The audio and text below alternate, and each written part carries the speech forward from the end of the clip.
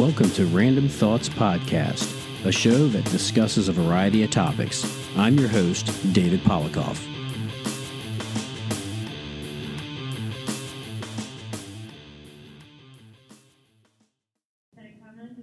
Hello, how you guys doing today?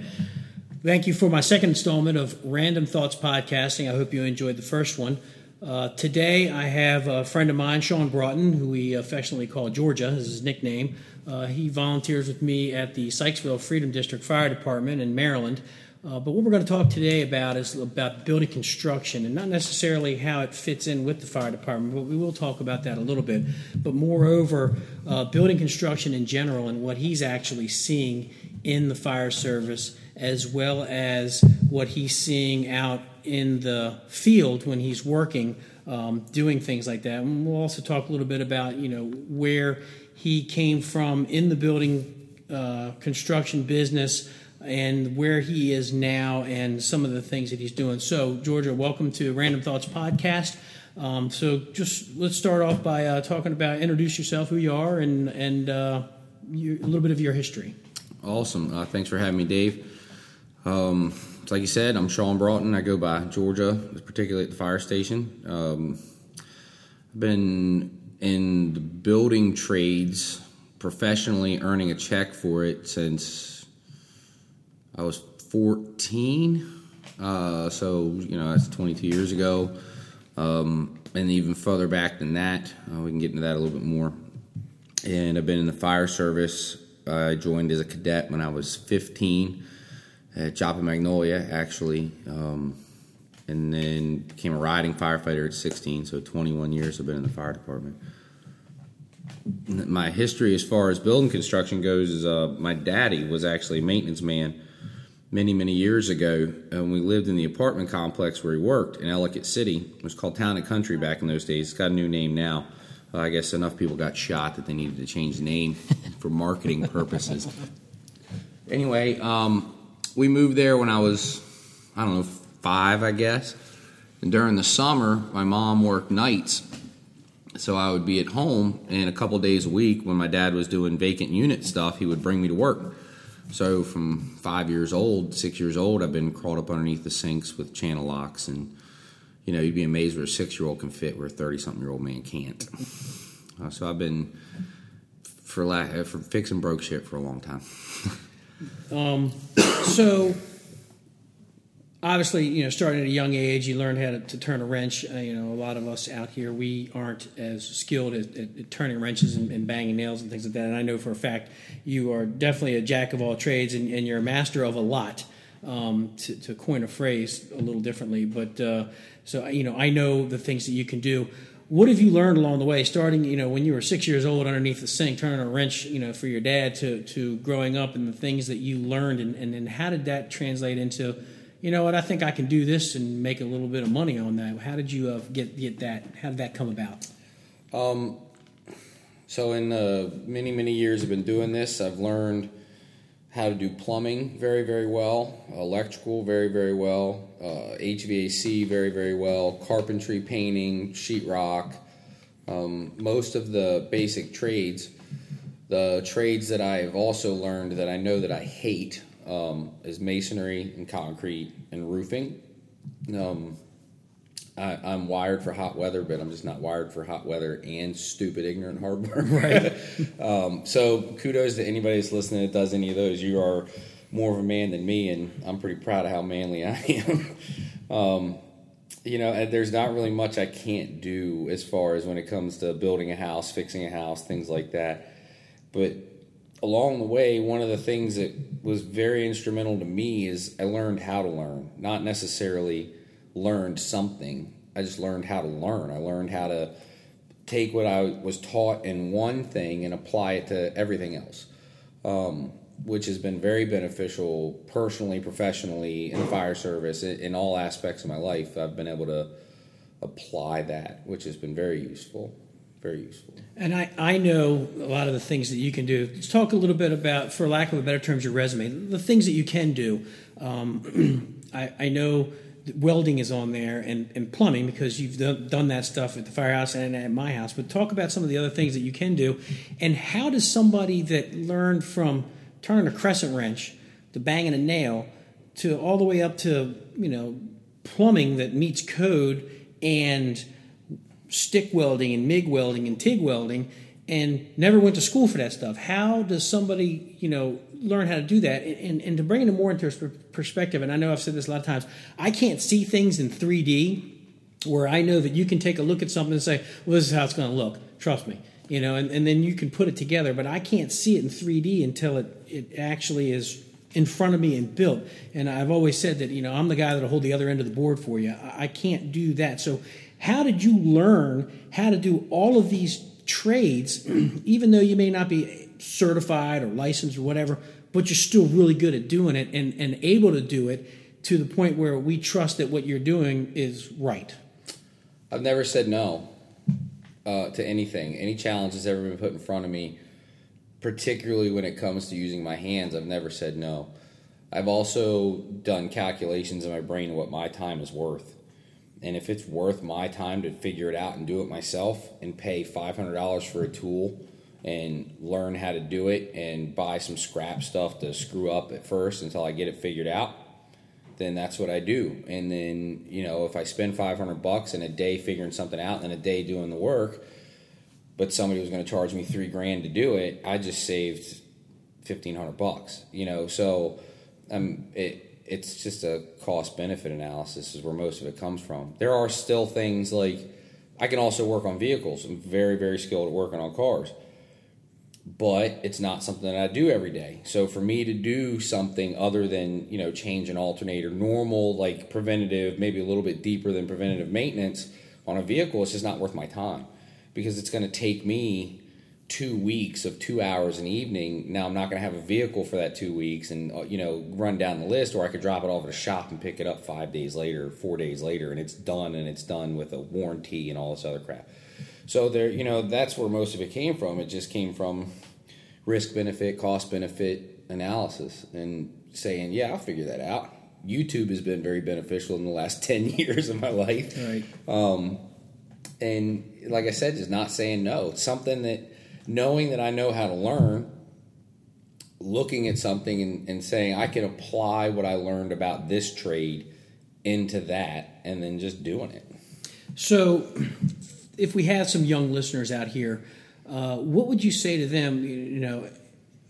I'm not going to get political, but my views on going out and having to get that college education so you can go out and get that great job. And we see the trade skills or the people that work in trades is diminishing. And I don't know what it is, if it's the general view of the trade industry is, then, oh, well, that's beneath me, that's menial labor. But these dudes are making good money, and we are really lacking for people that are skilled in trade labor like HVAC and plumbing. I mean, I just had an air conditioning problem yesterday, and luckily, I talked to you on the phone. You kind of told me what was probably the problem, and then a buddy of ours came over, and I watched him, change the motor out in my air conditioning in 25 minutes. Done. Yeah, and that's something I can't do, and he's wiring electricity. So what would you say to a young kid who's contemplating, I got to take the SATs, I took them, I didn't make a great score, I can't go and be a lawyer. I mean, we got enough lawyers in the world as it is now, and being a doctor is not as lucrative as it used to be. But the trades, in my opinion, that's a noble cause because, I told my kids, if you don't want to go to college, you can go to trade school and I'll pay for it. And remember, everybody needs heating and air conditioning. Everybody needs to go to the bathroom and have running water. Everybody needs to have power in their house. Everybody needs to be dry. Everybody needs to be dry. So what would you say to somebody who's young out there who's contemplating, should I have my parents shell out, $80,000 to go to a 4-year college and maybe get a job starting off at $35,000 a year? Or should I invest the time of going in and being a journeyman or whatever the very beginning portion is and making $35,000 a year, and then when I finish my 4 or 5 years of trade school, while I'm also working because my union's paying for the school, to be able to make $75,000, $80,000 a year solid, knowing that I'm not getting laid off because those jobs are almost recession-proof. What would you have to say to a young kid? What advice can you give them? That's rambling, but yeah, it's a stupid good question. It's a really good question, and it's not just advice for the kids; it's advice for their parents too. a little bit more about my history. So I did start when I was really, really young, and my first paying job was turning schools over the summer. When I was 14 years old, the school system came through and said, hey, anybody want a summer job? And a whole bunch of us raised our hand, and we went and filled out applications, filled out work permit applications, had some interviews, and they hired us to come in and fix desks and fix lockers and clean lockers and paint classrooms and all that stuff at 14 years old. And I just stuck with it. What was beneficial for me personally is I grew up with computers in my classroom. So here I am, somebody that 22 years later has taken all the things that I've learned and my sickening love for math and my ability to adapt one thing to another. At 32 years old, I was the national director of maintenance for a healthcare company. So at 32, I reached the pinnacle of my career and chose to walk away from it for personal reasons because my family was growing. Because I'm really good with my hands, I know what people are bullshitting me, and I can work a computer very well. I've never stepped foot in a college classroom.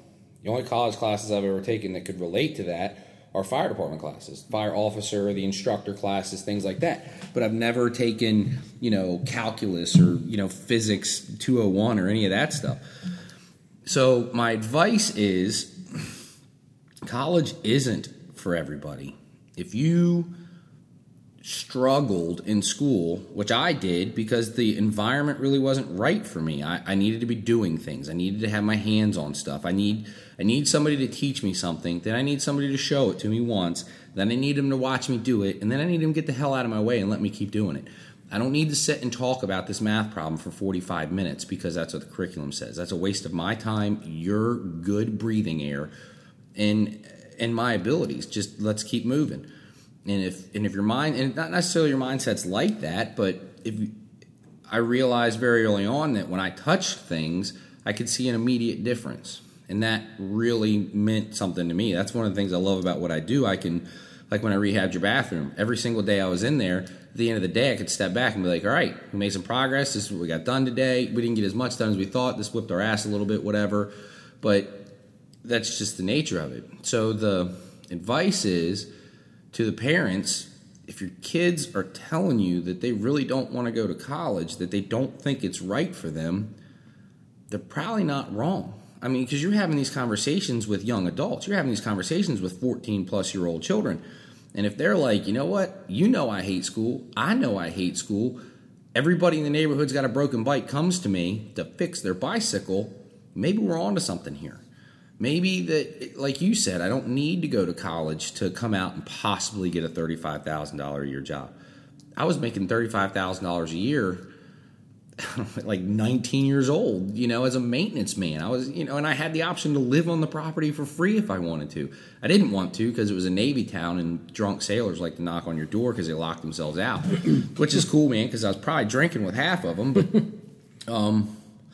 so it's not all about that. It's not all about chasing the great American dream of, being able to put initials after your name and wearing a tie every day.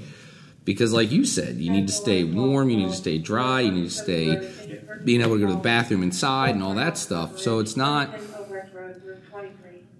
the death of the trades, which is something I definitely wanted to talk about, is something that's horribly affecting our nation in general. And I'm with you. I don't really want to go down too much of a political tangent, but I'm wicked proud to be an American. Every day I wake up, you know what I mean? Like the meme says, I piss red, white, and blue, and my urologist said you should go talk to somebody. I told him he was a commie bastard, right? But I'm super proud to be an American. I'm super proud that people want to come here to make their lives better. I want them to do it the right way. That's probably a whole nother podcast. Right. But the moral of the story is these people are coming here because there's opportunity. There's opportunity for them to do the things that we as a culture look down on. We look down on the fact that a plumber has to use a snake to clean out shit from a drain until you need that plumber. Mm-hmm. And then that's the best dude you ever met in your life. Right. But meanwhile, that plumber is supporting his family. with a good job and no college debt, and is able to feed his family and, steer his kids, help his kids come up through the trades, own a home, all because they're willing to get a little dirty. I mean, so what? Everybody needs that person at some point in their life. There's that old saying, everybody wants to make fun of a redneck until your car breaks down. That's a fact, Jack. So, I've never, ever have looked down at the guys who trade. I'm in awe because I know that if, something breaks in my house, for the most part, I can fix some stuff. But, when it starts getting into gas and electricity, nope, that stuff will kill me really quick and definitely could ruin my, place that I live. So, it's good to have friends that know what they're doing. And I'm a firm believer of keeping the money in with the friends, that know how they're doing it. And I've always said, hey, friends are friends, but business is business. I'm going to pay you for your time. The good thing about, when we redid my bathroom, you showed me the stuff that we were doing and how it was going to work out. And those are things that I remembered. But to tackle a big project like that, a buddy of mine that used to do that kind of all construction and building and all that stuff on the side. He was a licensed contractor, and he's also a captain in Montgomery County. Both of us finished my basement, and I think it turned out really well. He taught me a lot. But you're right. I looked at, there are kids out there that, school is just like, man, this is a hassle. As parents, it's our responsibility to make sure that they get their high school diploma. It's our responsibility to push them to make sure that they get the education they need, because we can't have a country full of dummies. But we got to give them the education that they need.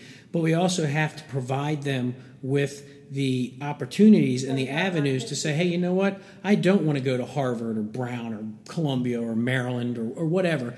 I'm good with my hands, and like Carroll County has a fantastic VOTEC school up in Westminster where you name it, and they will teach you from cosmetology all the way to drafting, which is another thing I forgot to mention. You're also good at CAD design. You just have the programs on your computer, and you figured it out. You didn't have to go to school for 4 years to learn how to do CAD design. You just figured it out. YouTube, baby. Yeah, YouTube is very helpful. So to all the parents out there that may be listening to this, and even some of the younger people that are out there listening to this, college is not the end-all, be-all. There are so many trades out there. We need so many trade-skilled workers in this country. There are so many things that need to be done. I mean, they're trying to push this infrastructure bill through Congress right now. You're going to need people that can do bridge work, steam fitting, iron work. I mean, 9/11, those iron workers, those dudes were gods. They were on top of these mangled buildings, cutting things down so we could get that area cleared. So that the country could recover. So at the heart of this entire country is a trade worker, and you don't have to go to college to get your liberal arts degree for art appreciation and hope that you can get that 1 in a million job working at the Smithsonian, refinishing art or whatever, trying to make, a living. There's a reason why they call it a starving artist. So at the end of the day, there are so many trades out there. So without beating that dead horse and moving forward, tell me something about, the building construction and how it's been. We talk about legacy building, of how it was back in the day when they built stuff on site, to over time how it has changed for the better, for the building and cost-wise, but for the worse fire department-wise. Yeah, that's a really good topic to go on. So in the fire department, we have modern and legacy construction. And there's the 5 building types and all that jazz. We won't go into that craziness. But for the most part, our bread and butter incidents are either legacy construction, which is like late 60s, maybe 1970. You might even get some overlap into the early 70s backwards. That's what we would call legacy construction. And then from that point forward is when you get into modern construction. In my brain, it even goes further back than that. It goes further back to America as a nation, hell, even as an occupied land by modern. That's kind of a loaded statement, too, because if you look at the Indians and stuff, they're pretty modern as well. But European influences in America goes back to the 1400s, maybe a couple hundred years before because of the Vikings or whatever. But so our country really isn't that old historically in our eyes. If you look at Europe, there are wooden buildings in London that are 800 and 900 years old. I mean, these places, people still live in them. Right. You know what I mean? So our version of legacy construction is vastly different in other parts of the world. But the things that I've seen is when you go back to something that almost everybody has near them, and not even just fire department, just everybody that could be listening to this, within an hour of your house, there's farmland. I mean, it's America. That's what makes it great. One of those farmhouses is built by wood that was cut down and hand-hewed right there.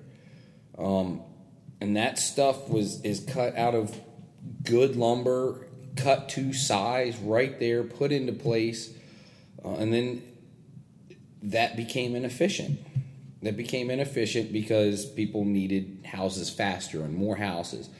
So that developed into what we would even consider legacy construction, like balloon frame construction and things of that nature. So inefficiencies that have driven the building trades, particularly as it relates to the fire department, have gone back. We see legacy and modern, but really there's true legacy, and modern. True legacy is stuff that's 1860 plus. Maybe like heavy timber. Heavy timber, or even some stuff a little bit newer than that. But so the inefficiencies in that type of building have probably the turn of the century, in the 1900 forward, is really when it started to change the way that things were being done. And it was just because of cost savings. That's when trades started to be born, because when there was hand-hewn lumber right there, it was you, your neighbor, and your kids and your family doing that work. Well, eventually, when you need to stand houses up faster for more people, you can't do that anymore. So now you need somebody to do it for you. And the amount of time, and that's where it all comes in, time is money. And that phrase is applicable across everything. Time is money. Unless you're Amish. Unless you're Amish, that's right. But guess whose buildings last forever? Amish. So, and we can talk about them because they're not listening to this anyway. That's a fact. But everything we've said so far is good. Right. I would love to live the kind of life where time wasn't beating on my door every day. So, those inefficiencies have driven even the balloon frame style and making of rafters and things like that. The stuff that we look at as still strong built structures were really born the same way that modern construction was born from that. Time, money, skill level, things like that are really what have driven all of that. A lot of it is time, most of it is money. Money is a big part of it. So what kind of stuff are we seeing now? I know that you talk about roof construction. Just taking that for instance, where you used to have a ridge beam, a ridge what? You don't even have one of those anymore. Everything is it went from nailed in place to gusset place. Now they're like finger joints with glue. Yeah, it's crap. So talk. Let's move forward in talking about some of the modern construction, for a fire department term is lightweight construction, but it's modern construction, that you're seeing that it's good for the building construction cost-wise, which is being passed on to the consumer, and that's how it's able to build stuff quicker. Like developments are going up in 6 months, you can get a townhouse development up, with all these people working. So what are we seeing that we're seeing modern now? Some of the newer things that are out on the market, because I know I've seen a lot of crazy stuff out on the market, have benefits to building construction person that's beneficial towards building construction and the consumer versus not so beneficial or detrimental to the fire service and what we see out of that. So let's eliminate the ultra legacy buildings and only talk about the ones that we go to typically all the way up until now. So we used to see solid lumber rafters, right, and solid lumber joists. True, not even necessarily true. It could be a current term of 2x6 or 2x8 or 2x12. And for those of you who don't know, a 2x4 is actually 1 3/4 by 3.5 inches. It is not 2 inches by 4 inches. You open up an old wall and it's dark brown and it looks bigger than what you buy at Home Depot. That's a true by 4. It's a true 2 inch by 4 inch 2x4. Those have gone away to the wayside. Now they account for the width of the blade and the cuts, and it's a whole bunch of crap. But a 2x8 will hold a shitload of weight. It just will. But even back to money and things like that, it's easier to find trees that will only produce 2x4s than it is for trees that will produce 2x8s. And if I can produce 8 2x4s out of the same tree, I could produce 4 2x8s, but my 2x4s I'm going to generate more income out of. It's simple business. What am I going to do? I'm going to make a shitload of 2x4s. Mm-hmm. It's economics. So you used to see these real rafters stretch from load-bearing wall to load-bearing wall, and with a bridge load-bearing wall in the middle, and nailed in place, and rim joists, going wrapping around and holding it all together. And then they would deck the next floor with like really good plywood and move up. And plywood, what's that? Yeah, right. You don't see that anymore. You got to look for it at Home Depot. And there's like 15 sheets, and there's you and 8 other guys fighting over it, and all the way up to rafters and things like that, and the roofs where they would be true 2x6s and 2x8s, and they would have the ridge board like you're talking about, where they'd meet in the middle over top of that middle load bearing wall, and that was easier than hand hewing lumber, right? It could be mass produced. Nobody needed to know how to use hand tools to shape lumber. They just needed to know how to swing something that weighed 22 ounces at something the size of a little smaller than a dime, and that was it. Like, know how to operate a saw and not cut off parts of your body. Mm-hmm. And you only do that once, right?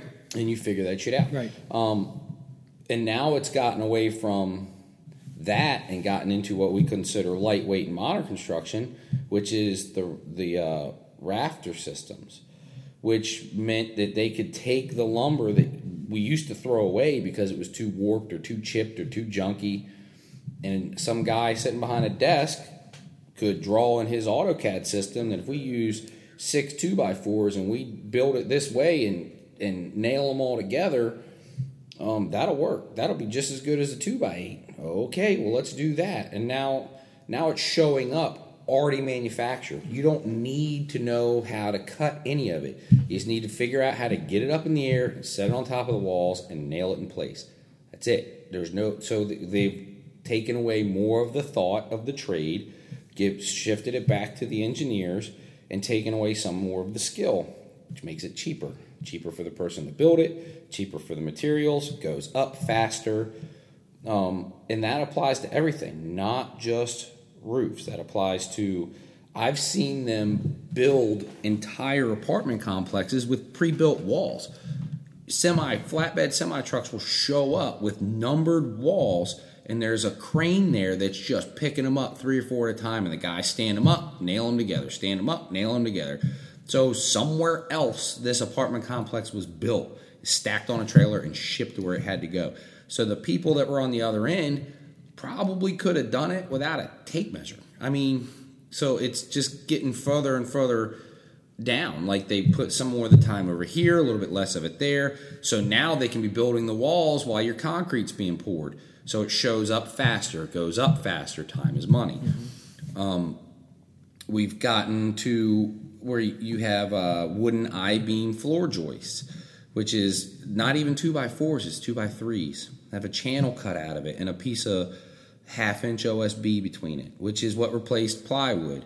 OSB stands for ornamental strand board, which is basically the chips of lumber from the outside of a tree, because a tree is round, 2x4s are square, so there's always crap stuff around the edges. They would shave it all off. Well, guess what? They figured out if they glue that shit together, heat it up real good. Now we got a sellable material, OSB, cheaper than plywood. So now they found another way to turn scrap into something, and it's cheaper, and it's not necessarily easier to work with or anything. It's the same basic product.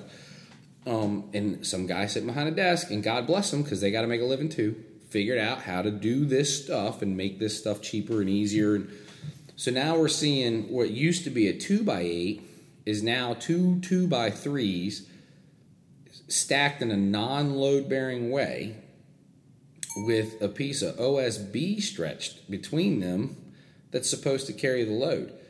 On paper, works great. In AutoCAD, works great. By code, perfectly acceptable.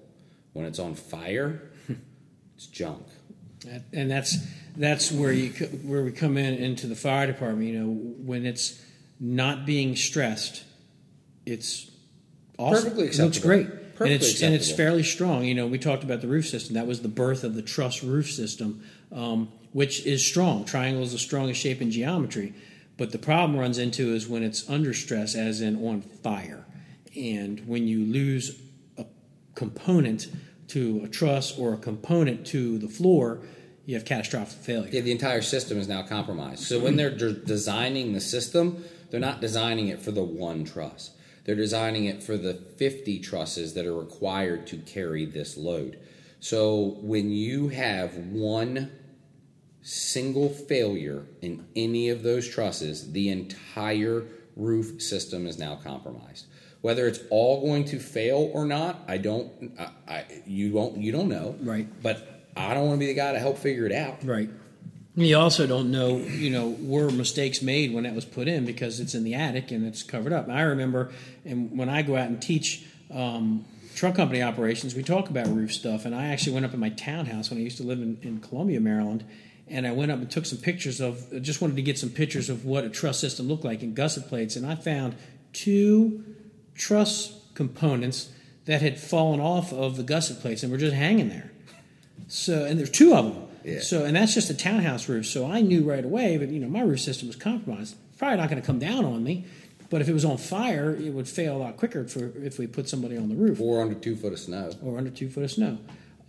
So that kind of came, the birth of that lightweight construction or the modern construction or whatever you want to call it. It's great economical wise. It was allowing for things to get built a lot quicker and to be able to move to the next project. Hopefully those cost savings were passed on to the consumer.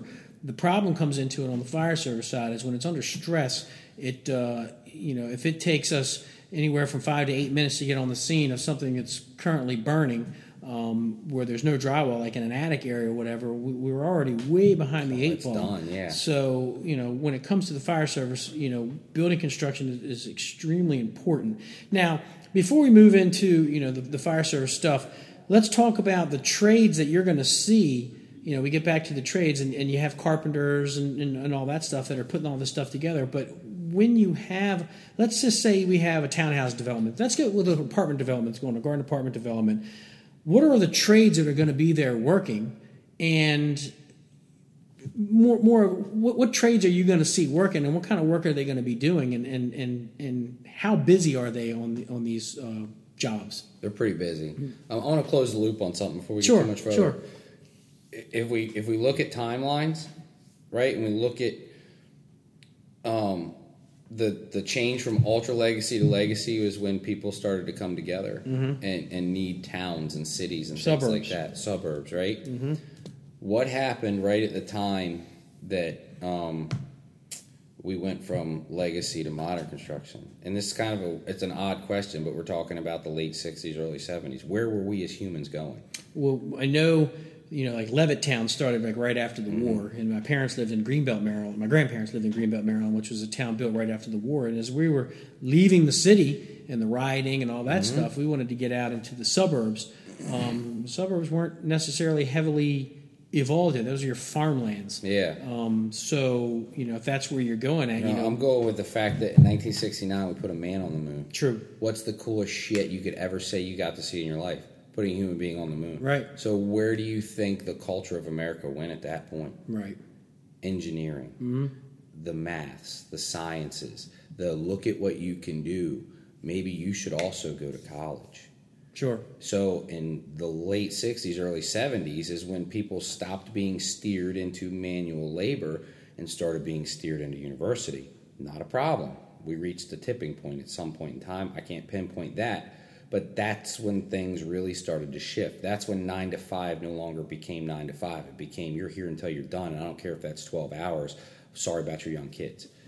That's when that stuff started to change. So if you look at this in timelines, not only with building construction, but with cultural impacts at the same time, it all kind of lines up. There's less people to teach how to do this skilled stuff because now they want to learn how to send people to space. Right.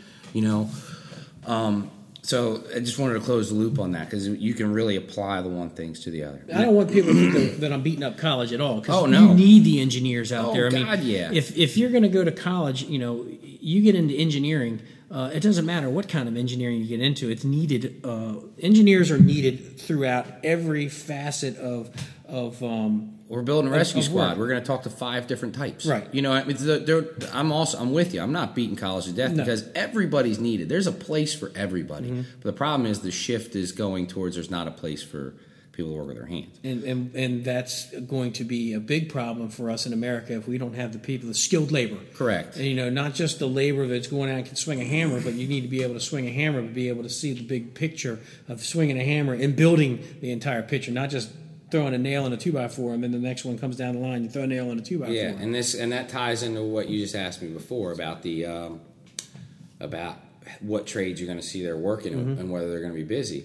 It all starts with the civil crews. They come in and it's all surveyed, right? So there's people out there that find a piece of rebar that was drove into the ground 70 years ago that marked the corner of a property line, and they use tools to mark using that one known peg to mark out everything. And then they mark out limited disturbance, like how far you can actually do work. And then they mark out some elevation stuff. And then people show up with bulldozers and backhoes and chainsaws and start falling trees and changing the face of the earth. And then the concrete company shows up and they start digging the footers and they start pouring the concrete and setting the rebar. And then, and before that even, there's plumbers there. And the electrical contractors, they need to come in and put their underground utilities in. Water doesn't come into your building from the air. It penetrates your slab somewhere. So before the concrete guys start digging footers, the plumber needs to come in and say, here's where the water's going to come in per this blueprint, right? And then they stub it up, and then it's hanging out the other side of the building. And then the concrete guys will come and dig their footers, and then the carpenters will show up and start framing stuff. And if it's a complex, a garden-style apartment complex, the framers are framing what the concrete guys just finished. The concrete guys are working on the next building, right? And then as the framers move to that building, the concrete guys move to building 3. Well, now in building 1, while the framers are building 2, you have the window guys drying it in. You have the plumbers and the sprinkler guys and the electricians and the sheetrock guys. And some of them have to come back twice. Like plumbers and electricians have 2 forms. They have rough in and finish out. So somebody comes and pulls all the wires and puts in all the boxes and leaves all the wires stubbed out in the boxes. Same with plumbing. They come and run it all and they leave little stubs hanging out of the wall. Sheetrock guy comes in, they hang the sheetrock and stuff. And then the painters come and paint it. And then the electricians and plumbers have to go back. And the sprinkler guys, they have to go back. And the fire alarm guys, they have to go back and now finish the work that they started. So they're back in building 1, and in building 2, the sheetrock guys are now in there. And there's usually 2 different crews. So the finish guys are in 1, sheetrock guys are in 2, but in building 3, because the concrete guys are now at building 4 or 5, and it just marches down the line. And there's a skill managing that chaos, which one of the reasons I've been so successful at it is because I treat them all like a fire. I treat everything like a fire. Everybody's got a job. It needs to be done at a certain time. I don't need to do your job for you. I just need to tell you what you need to do and when I need you to do it. That's it. You figure out how to do it. And it's the same with construction. And there's software platforms for that. Microsoft Project comes to mind, where you lay it out on a calendar or lay it out on a Gantt chart and say, concrete, framing, da-da-da-da-da, and it steps down. It makes a really nice, cool-looking graph. It's really fancy when you print on big paper and stick it on the wall. Which I think we have one for our rescue squad. We do have one for the rescue squad. But there's another skill that doesn't necessarily require college, but is also not necessarily swinging the hammer. That's where people can see 3D. That's where people can see the big picture. That's where people can know whether somebody's falling behind and what resources they need to pick up the pace. Because, again, time is money. When all of that started, the developer, who is not always the owner, and the GC entered into an agreement with the architect. It's an A1A contract, or AIA, American Institute of Architects contract, typically. And in that, there is an end date. And at that end date, from that day forward, there's something called liquidated damages. So, if you're not done by June 1st and have turned it over to the ownership, people are paying the owners upwards of $10,000 a day that it is not complete. So it's now a race to a finish line. So time is money. Being able to schedule that stuff and manage that stuff. Build relationships with the tradesmen. That way their superintendents can count on you to help them because they're going to help you, and vice versa. In some of my project management roles and in some of my construction management roles and owner representative roles, you would be amazed what on Friday, a case of water in the morning, a case of water and a pizza in the afternoon, and a case of beer at the end of the day will get you done that day. It will get a lot of shit done.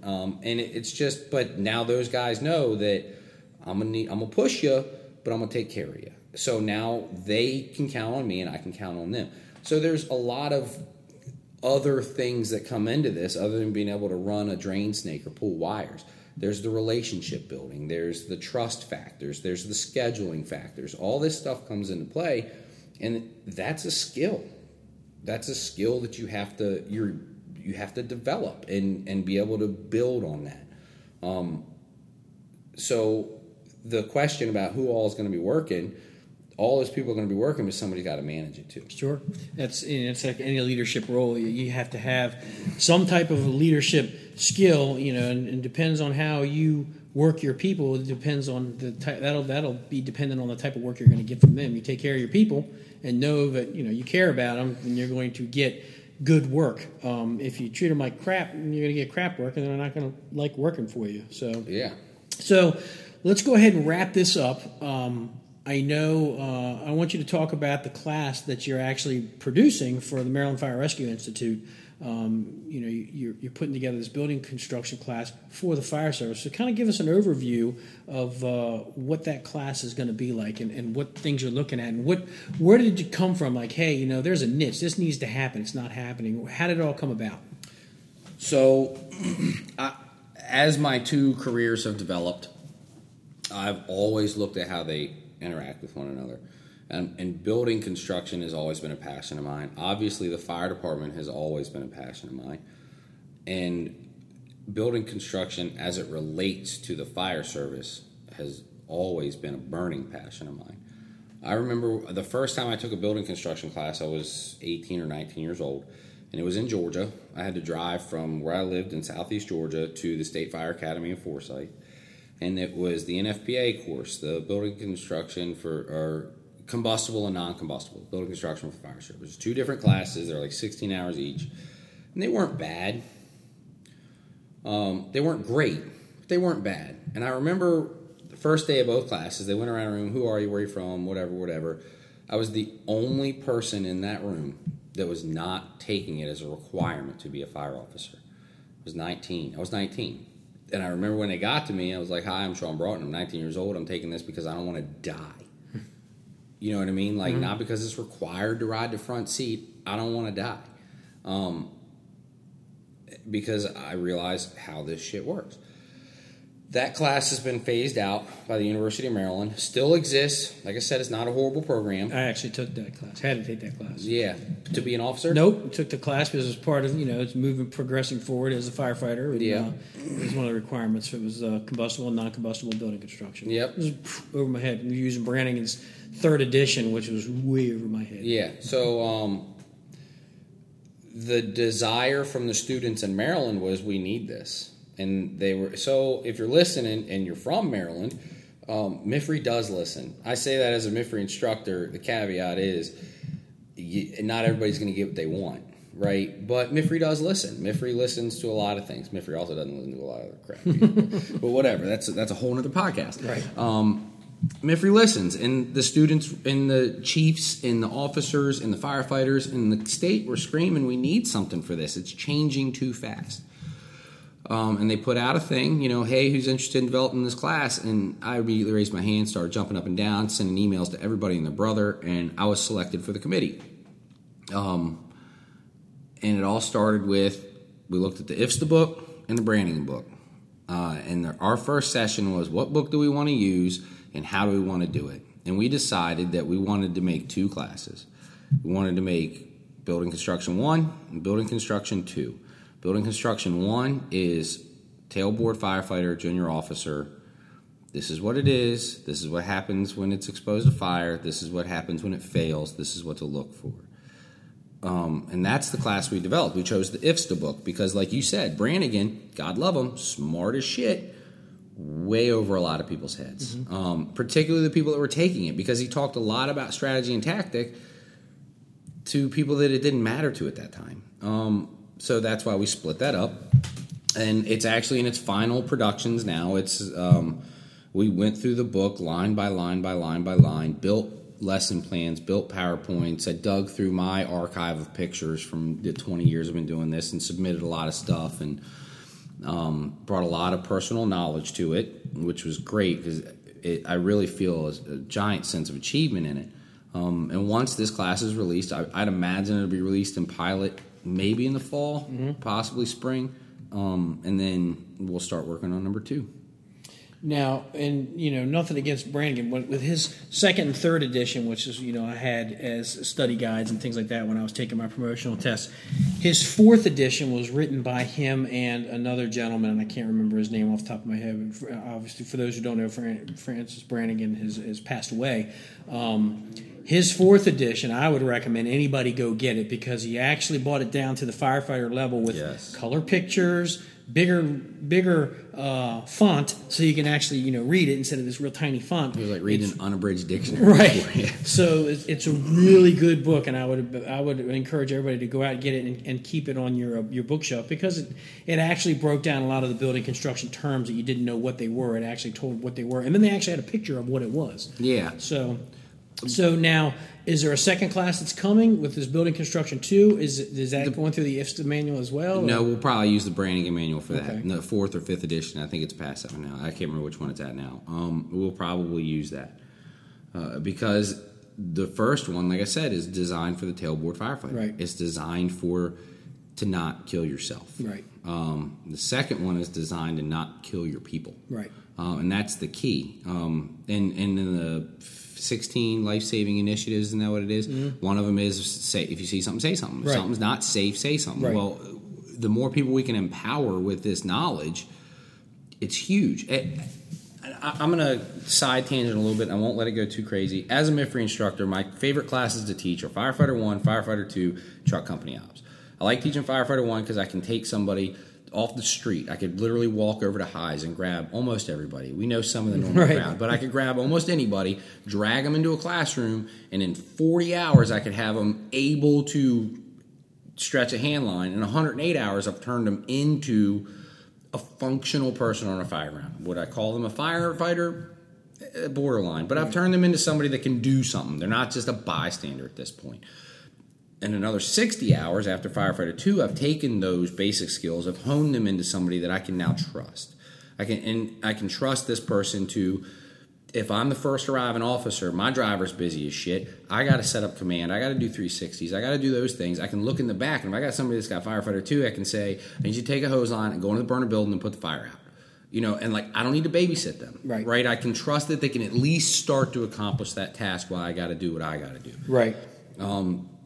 And I like Truck Company Ops because firefighters ride the engine, firemen ride special service. That's right. There's an old saying, your mom's proud of you when you are a firefighter riding a fire engine, but your dad's proud of you when you're on a truck company. That's a fact. So that was from Frank Ritchie. I like that. That's a good one. I might use that one again. But in all three of those classes, there is probably 12 hours of discussion on building construction. 12 hours. And that is 168 plus another 124. I mean, that's 190 something hours of education, classroom or hands-on education, and 12 hours of it's dedicated to building construction. Right. That's a failure in our system. Missing a mark. Missing a mark. And there's a truck company ops is heavy on ventilation, obviously, but really there's only that's a 24-hour class. There's really probably only 6 hours of discussion on ventilation. And this is where my side tangent goes in. And here's where I deviate from Francis Brannigan. Brannigan said the building is your enemy. That is not the case. The building is your battleground, plain and simple. The fire is your enemy. Fire is always your enemy. If you go all the way back to ancient generals, the ones who knew their battleground and the ones that knew what resources they were going to need and picked where the fight was going to be, are typically the ones that were victorious. Know your battleground, right? The things that kill firefighters today on a fire ground, not heart attacks, none of that other stuff, true fire line of duty deaths, is failures in building construction and improper ventilation. Those are the two things that do it. The third thing is people getting lost and running out of air. Right. And some of that can even be tied back to building construction. Knowledge of where you're going to find an exterior wall. So those are the three biggies. The two real biggies are failures of buildings and improper ventilation. So here we are. We're talking about 190-something hours of education that's going to put you on a special service piece of equipment that you are going to be sent to do work without protection of a hose, sometimes by yourself, with maybe 12 hours of education on the battleground and maybe 12 hours of education on what happens if you take out the wrong window. Right. There's a huge gap in this, huge gap in this. But meanwhile, you know how to tie 17 different knots that you'll never use. You know how to hoist an axe onto a roof. Son, if you didn't bring an axe up onto the roof with you and you thought you were going to need it, you shouldn't have been on the roof. Go inside with the hose. That's where you belong. Right. Right? As a fire service in general, we are doing ourselves and our future a disservice. We're fighting less fires than we were before. And the fires that we are fighting are now split down the middle between new construction and legacy construction. And the fuels that are in fires are making them burn faster, and making them burn hotter, and making construction fail faster. And we're doing it less often with people that are less experienced, that are less educated in the environment that they're going into and what happens when you make bad decisions. And much like the trades, it is also going to reach a tipping point. The tipping point is going to be, screw it, we don't go into burning buildings anymore. Or the tipping point is going to be, we kill a bunch of firemen. I'm not interested in either. I didn't join the fire department to roast marshmallows outside. I joined the fire department because I like busting down doors and going into burning buildings. That's, it's the most dopamine and adrenaline you'll ever get without in doing something. Putting a gun in your hand and going into battle. Yeah, which right. I'm not about doing. I'm not about doing that either. That's why I joined the fire department. Right, but I've also been to several line of duty death funerals, and fortunately, knock on wood, I didn't know any of them personally. That didn't stop me from shedding a tear. Right, so I don't want to be. I want to be what changes that tipping point. I want everybody around me to be the part of what changes that tipping point. I don't want to have to go knock on anybody's door and tell them that I was at an incident and your significant other died there. None of us want to do that, but unfortunately the way that the culture and the education and the construction and all of that is coming together, we're getting closer and closer and closer to that tipping point every day. And we'll wrap this up. I know that I'm looking forward to seeing your class come out because I want to incorporate some of that into the truck company operations, and that's one of the biggest things that I talk about is the limited building construction I know. I talk about the building construction is if you're going to ride a special service, you need to know how these buildings are built. And you need to know that when you are doing overhaul and you're starting to smack joists and studs and everything out, and hey, that's a bearing wall. And if somebody says a bearing what, we got a problem. Yeah. So I'm interested in seeing the finished product of this, and as it relates, going all the way back from working in the trades and building construction and knowing what that stuff is, all the way up to how they come apart when they're under stress, under fire, under weather conditions and things like that, it's something that's extremely important to have an understanding of if you're in the fire service. And if you decide that, hey, you know what, college isn't for me, I want to get my hands dirty, that's where I feel great. Knowing that whatever trade you enter into, they all tie together with how you do your work versus how a firefighter does his work. Whether it's electrical work, concrete work, framing, all that stuff. It all ties together. And I think that it hopefully this is going to give people an avenue to think about of college isn't for me. There's many trades out there. The best part about trade school is if you get hooked up with the right union, they're going to pay for your school. They're not going to pay you to go to school, but they'll pay for your school, and you'll have a job. It doesn't even have to be a union. There are a lot of contractors that are now in a spot where they're doing that. Right. That they're paying for these people to go to the schools because it's beneficial to them. Right. We both know somebody who worked, Brian worked for Adam here at the fire department, and Adam sent him to school. Not in the union, just a contractor doing the right thing for somebody who's doing the right thing for him. Right. So there are people out there that don't suck still. Right. So it doesn't necessarily have to be a union, but the fact of the matter is that the opportunity is there. You just got to get it. You got to take it, and we need skilled laborers. We need people that can work with their hands and their minds at the same time, because it's not, being in the trade is not about swinging a hammer anymore. It's that, but you also have to have your brain behind it, because there's a lot of things that go into building and things like that. So I don't have anything else to add. I am very happy that you came and sat down with us and talked about this building construction stuff, because if it's on my mind, it's got to be on somebody. I can't be the only one. So Georgia, thank you for coming out. Thank you for being part of this. And, no problem. Stay tuned. I'm going to probably do this on a monthly as a monthly show, so I'm not sure what the next month's show is going to be. I'll be driving down the road and I'll say, I want to talk about that. So with that being said, Georgia, thanks for coming in, and thank you for tuning in to Random Thoughts, and hope to hear from you guys. You got my email. It's on the iTunes site or the Spotify site. You can send me an email or text message. If you have some ideas for some shows, don't hesitate to drop me a line. And until next month, thanks. See you.